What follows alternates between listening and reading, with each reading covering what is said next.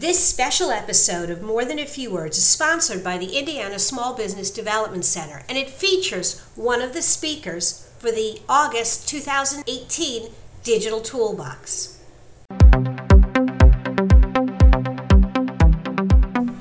Welcome to More Than a Few Words, a marketing conversation for business owners. MTFW is a production of Round Peg, and this is your host, Lorraine Ball. Today, we are going to have a conversation with Dana Nelson about Pinterest because everybody's talking about Facebook. Dana, good morning. Good morning. How are you today, Miss Lorraine? I'm fine. I am so glad that you had some time to sit down and visit with us this morning.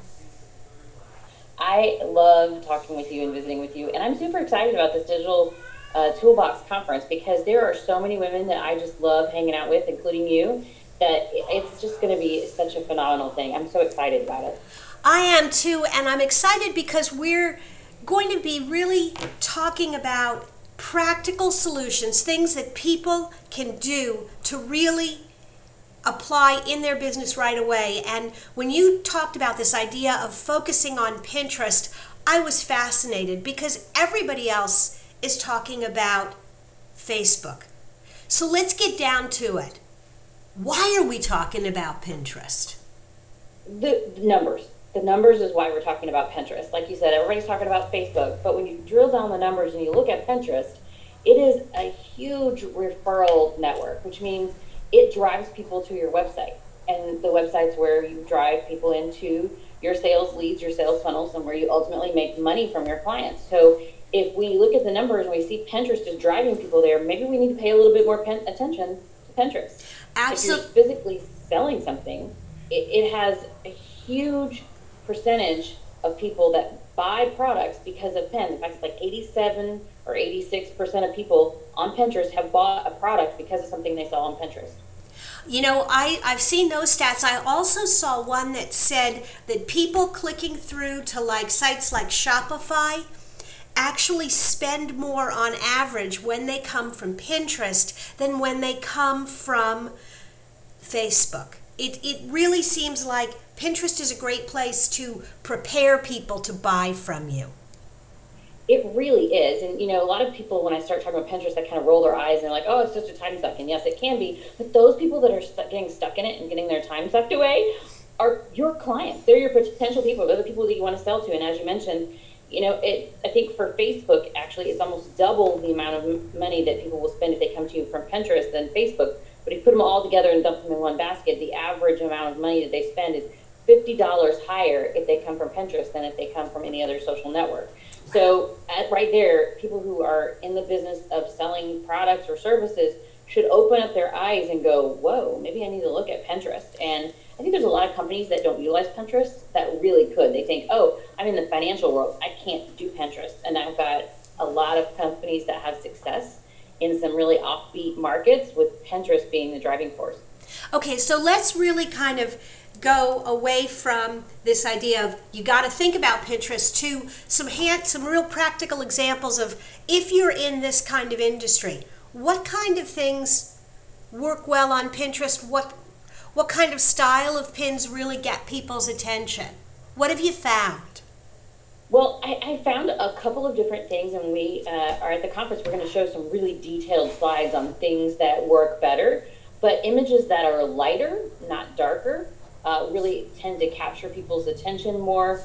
Images that have multiple colors really do better, and images with a less background does better. So it's kind of when we talk about how to work on Pinterest in this digital conference, we're going to really drill down and give you some practical how-tos that you can walk away. You want to look at the visual structure of your post. People talk about photography. You know, there's a science behind how and why you structure a photo. And when you start taking photos for Pinterest, you have to alter that a little bit because you think, where do I want to put my words if I want words on this? So you kind of abstractly take the picture thinking I'm going to use that for Pinterest. So there's a lot of different things that you need to consider when you're looking at your visual architecture of your posts. Interesting. All right. How about, because you touched on it, and I think this is an area where people tend to push back. They think, well, I'm not in a photography business. I'm a financial planner, I'm an accountant, I'm a lawyer or an IT consultant. What kind of things can I share on Pinterest that actually will drive traffic to my website? Anybody can do this. You don't have to be an expert in marketing. You don't have to be an expert in graphic and digital. I introduce tools in the class where we talk about how to create some of these pins. But things like quotes, tips, if like you mentioned, a financial planner, talking about ideas on how to save an extra 10 or 15 bucks a week and how much that adds up to over a year, over several years, can really be eye-opening for some people. Things that when you answer the phone and they start talking and they're asking that question that you hear over and over again, and you roll your eyes back in your head and you go, oh my God, if I could answer this question one more time. That is the kind of information you should put out on Pinterest. So you want to educate people. Yeah. So then in those industries, it kind of sounds like you go back to that great blog post that you wrote, and you have a fabulous headline, you know that it's working, but now to get people to notice it on Pinterest, you want to maybe get an interesting photograph or an interesting graphic and put a quote or a tip into it, and then share that on Pinterest with a link to the article. Is that kind of the strategy that works? That's it, absolutely. And that's a great way to reuse content that you've already had. You can go back to posts that you've had 2 or 3 years ago that are still relevant because whatever that part is hasn't changed in your industry. Add a great visual to that blog post and simply pin that picture from that blog post. You now have a blog that was 2 or 3 years old buried in your site, now gets revived and has more attention and is doing work for you again. So a great way to bring some of those old blog posts back to life. Wow. That's really definitely something that I didn't think about. When I think about Pinterest, I definitely gravitate towards the more consumer products, but that's a really great way for anybody to use Pinterest. Absolutely. I like to get with companies who think Pinterest is not for me, and I like to give them ideas on how they can maybe think about how they're selling their service differently. For example, a financial institution, well, maybe I'm just a mortgage broker. People don't want to know things about interest rates. No, that's not it. You're not selling a mortgage. You're selling someone a home, a dream, and that's some of the best things on Pinterest. Giving do-it-yourself tips for taking care of a new home, DIY projects you can do to make your garden look better. Those are the kind of things that financial institutions that do mortgages should post, and that's much different than what you would originally think, but it captures the audience that you want and just funnels them right in the direction that you need them to go. It's so interesting to see content kind of coming full circle, and that the same things that we talk to companies about, don't just write about you, write about things that are of interest to your customers, and to kind of see that same attitude kind of come full circle into Pinterest and then be a great resource to drive people back to your website is that's a fabulous way to kind of close out this whole content marketing loop. It really is. And I actually, when Pinterest first came out, I had somebody ask me, they said, oh, are you a Pinterest expert? I said, nobody is. It just came out. But we have to understand the sociology behind why people are posting and why people are clicking on those links. If you understand where people are coming from, what they're wanting to do or what problems they're trying to solve, you can get in front of them and be the answer that they need so that you drive people to you instead of to your competitor. Fantastic. Awesome.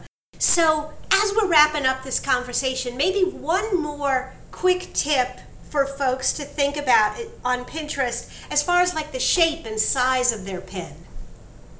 Absolutely. We think of pictures, maybe doesn't matter which way we rotate our camera or how we stack them. If you can get a pin that either has stacked photos or that is really more in an elongated feature, it kind of invades the space and takes up the size of 2 other posts.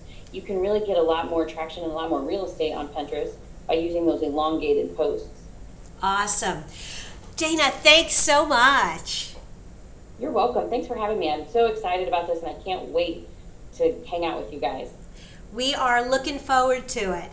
If you are looking for more information about the Digital Toolbox, there'll be a link in the show notes, or you can go to digitaltoolboxin.com. And be sure to look for other episodes of More Than a Few Words wherever you listen to podcasts, both with interviews of our conference speakers as well as just other marketing tips. This is Lorraine Ball, and this is another episode of More Than a Few Words. Thanks for listening.